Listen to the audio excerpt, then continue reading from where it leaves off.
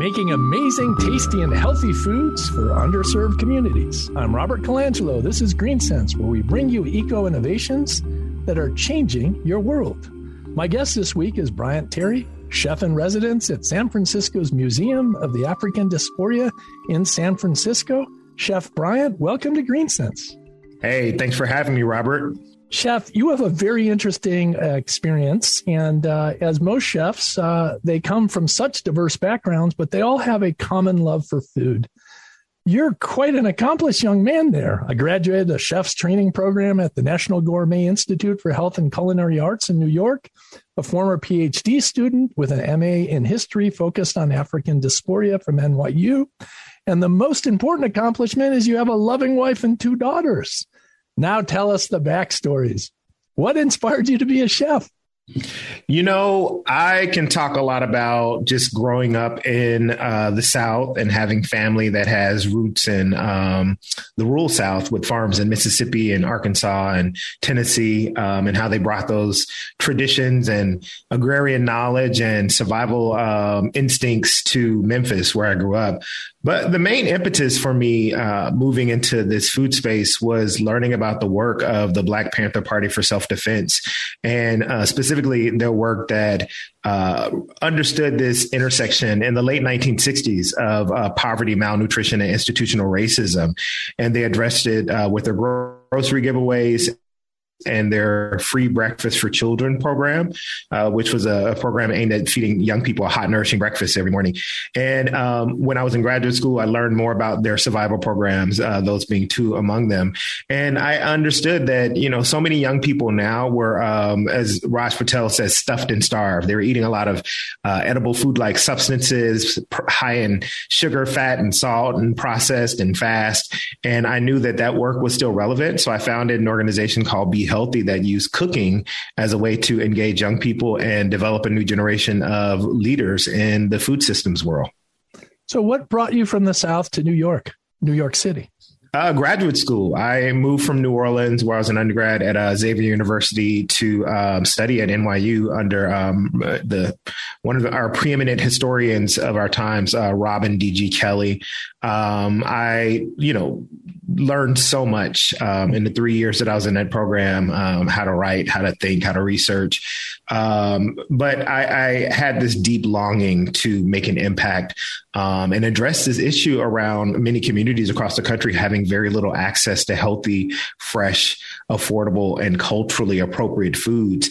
And I wanted to do all I could to, have the most impacted communities, those who were dealing with food apartheid, as we often describe it, be the leaders who are addressing the physical, the economic, the geographic barriers to accessing good food in their communities.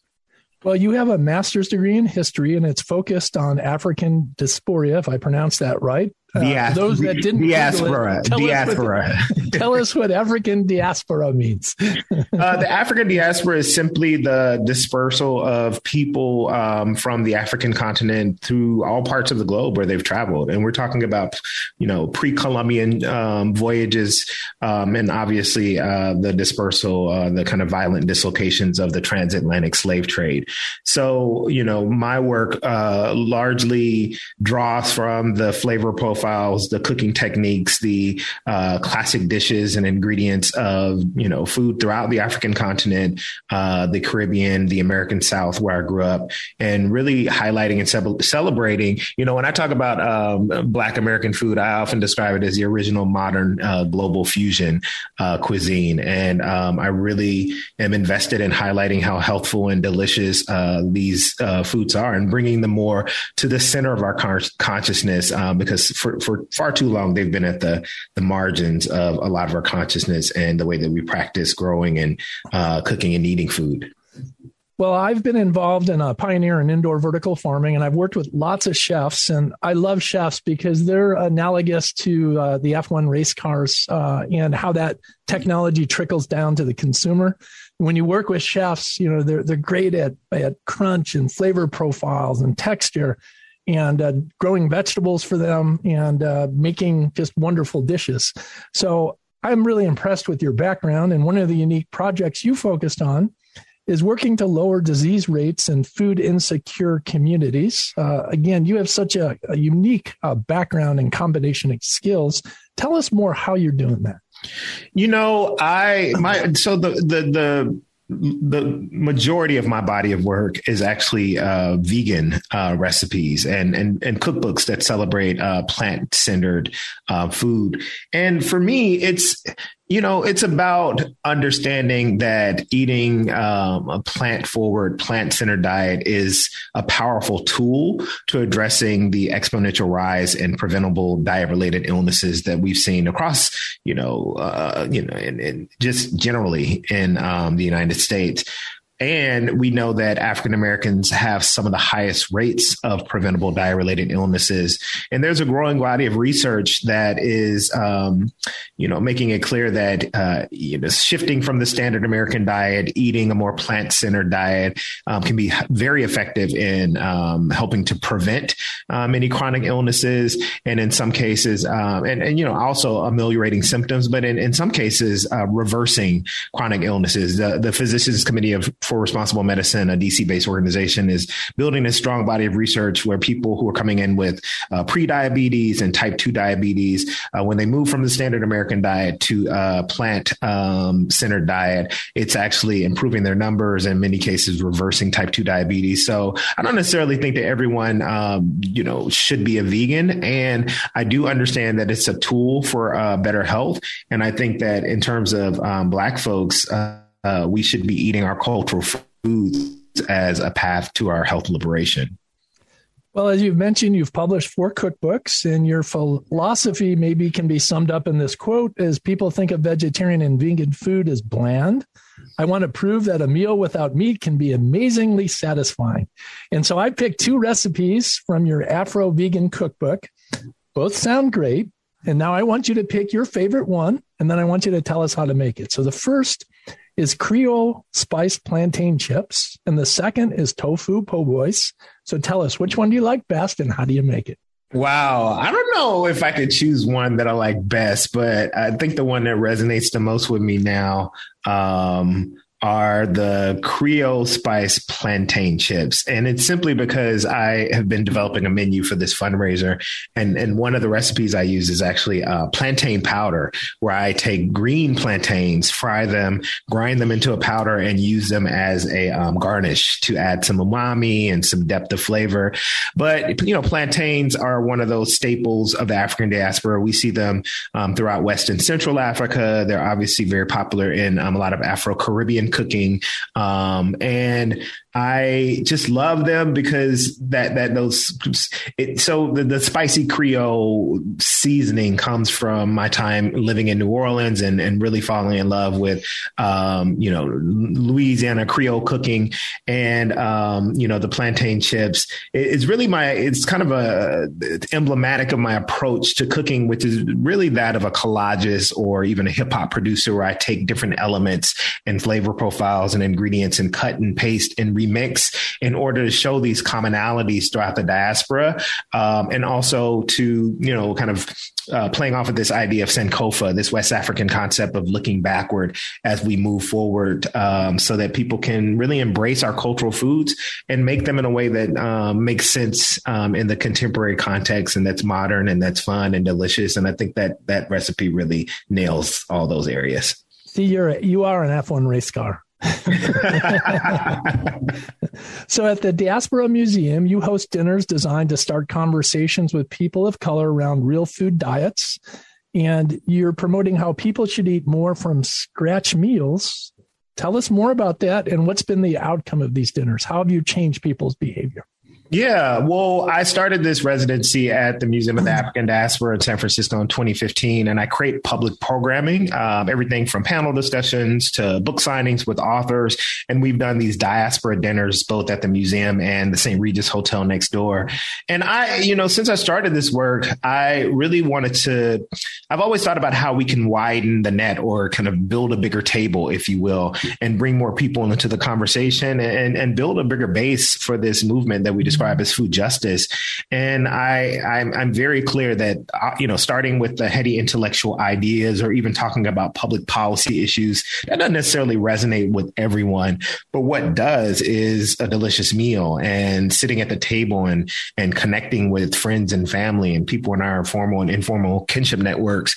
So my guiding mantra has been start with the visceral to ignite the cerebral and end at the political. We need to address the inequities that are baked into public policy. I think it's important that we, think deeply about how we can push this movement forward. But I think some of the most powerful ways to help people feel invested in this work is by teaching them how to grow food from scratch. Or 3, 2, 1, teaching folks how to grow food sustainably, helping to empower people to have a cooking practice where they're making meals from scratch and, gathering around the table and having fun and listening to music and enjoying delicious, local, seasonal, sustainable food.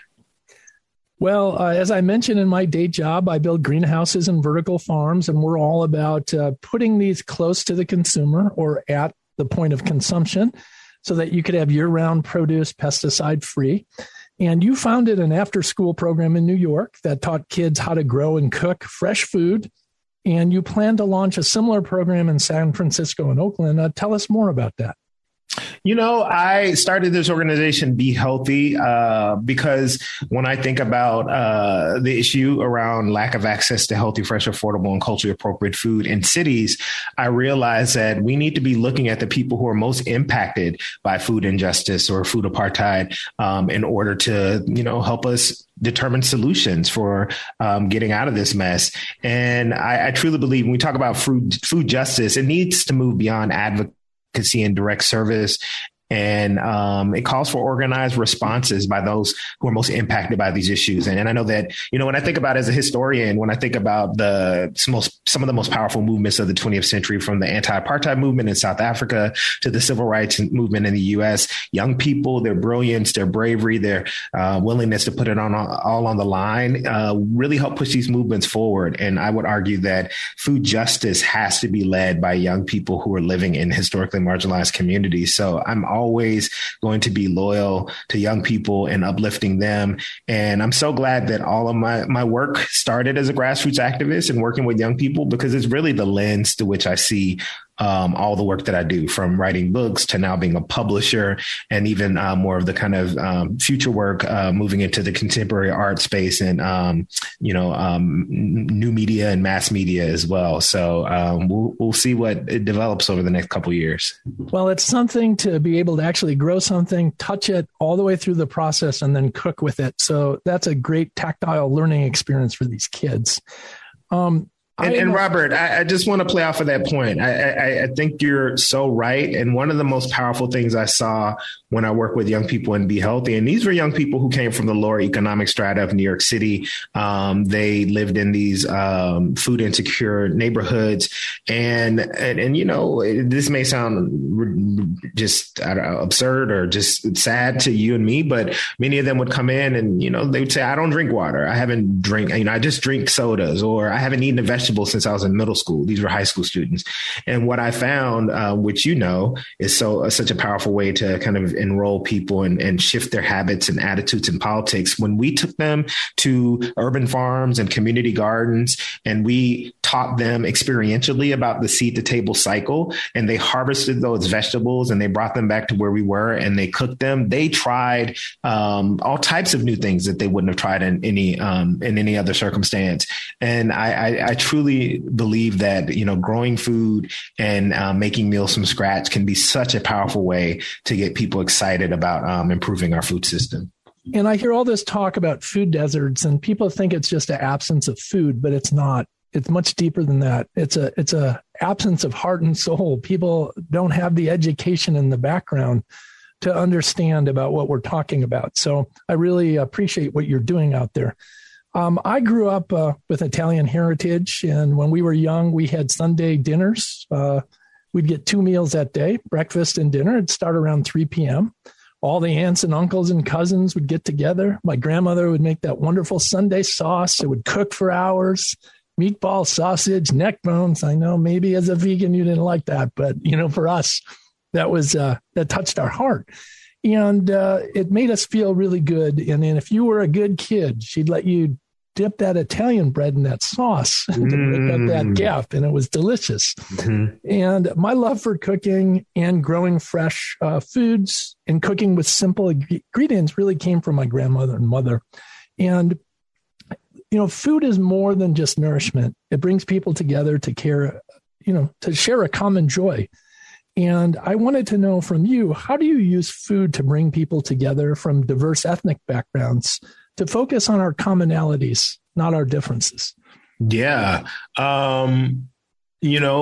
I think that when we really get to the core of a lot of these food traditions before the industrialization of our food system, there's so many commonalities. There's so many ways in which, these traditional techniques around growing food and preserving food. I think a lot about you're sharing these childhood food memories about your grandmother. And I think about my own. And one of the most salient memories for me is just this beautiful cupboard that my maternal grandmother kept in her kitchen that had, pickled pears and peaches and carrots and green beans and figs and sauerkraut and blackberry jam and chow chow. And when I talk about, her kitchen and that tradition, it resonates with people across cultures and ethnicities because, something like canning and pickling and preserving, we see this throughout the globe, kind of in traditional food preparation. And so I think for me, using food and, gathering at the table is such a powerful way for us to really focus in on the commonalities that we have and, to look at the enemy. And for me, the enemy is, I guess the enemies are the five multinational food corporations that largely control our food system. I think that the food system should be under the control of the people, of everyday folks, and not corporations. And when people are educated about this reality and the way that these corporations have very little stake in addressing labor or environmental issues, and certainly not ethical issues when it comes to, the abuse of animals, I think a lot of people feel like, this is something that they want to fight for, which is a better food system that's fair, that's ethical, that's sustainable, that's just. And, once again, food and just gathering at the table is such a powerful way to help people to make those connections. Well, one of the good things that came out of COVID is that people are starting to recognize that we need a shorter tail on our supply chain, and there's a bigger focus on locally grown fresh food. So I think that's a good thing. Yeah. But I've really enjoyed our conversation. But in closing, I understand you have a new cookbook out. Tell us a little bit about that. Yeah, my latest book is Black Food. It's an anthology that brings together over 100 contributors throughout the African diaspora. Recipes are certainly a through line. However, there are, just thought-provoking essays and riveting poetry and moving artwork. And this book just contains multitudes. It was published, last year in October, and it has gone on to be a commercial and critical success. We won the Art of Eating Award, which is awarded to the best food book about food that came out in 2021. And actually, this book, Black Food, as well as my last book, Vegetable Kingdom, are both up for James Beard Awards in the upcoming ceremony. So, I think that if people really want to get a better understanding of the history and culture and the shape and development of food throughout the African diaspora, this is a great place to start. And the beautiful thing is you can cook from it, but it can sit on your table as a coffee table book because it's just a work of art, and it can sit on your nightstand because the essays are so engaging. So it's a little something for everyone in there. Well, Chef Bryant, I really enjoyed our discussion. Stay fresh, keep cooking, and thanks for being on Green Sense. I appreciate it, Robert. Thanks for having me on. That's Bryant Terry, chef in residence at San Francisco's Museum of the African Diaspora in San Francisco, talking about healthy food to cure underserved communities. Green Sense is an independent radio show that relies on the generous financial support of patrons like you to produce a high-quality audio broadcast that promotes innovators with practical, sustainable solutions. Your financial support covers operating expenses so we can continue to tell great stories that inspire action. If you're interested in being a patron, call at 312-493-1470 or visit the greensensefarms.com website to download the patron form. I'm Robert Colangelo. Thank you for listening to Green Sense, and catch the Green Sense Minute every Thursday and Saturday on News Radio 780 AM and 105.9 WBBM Chicago.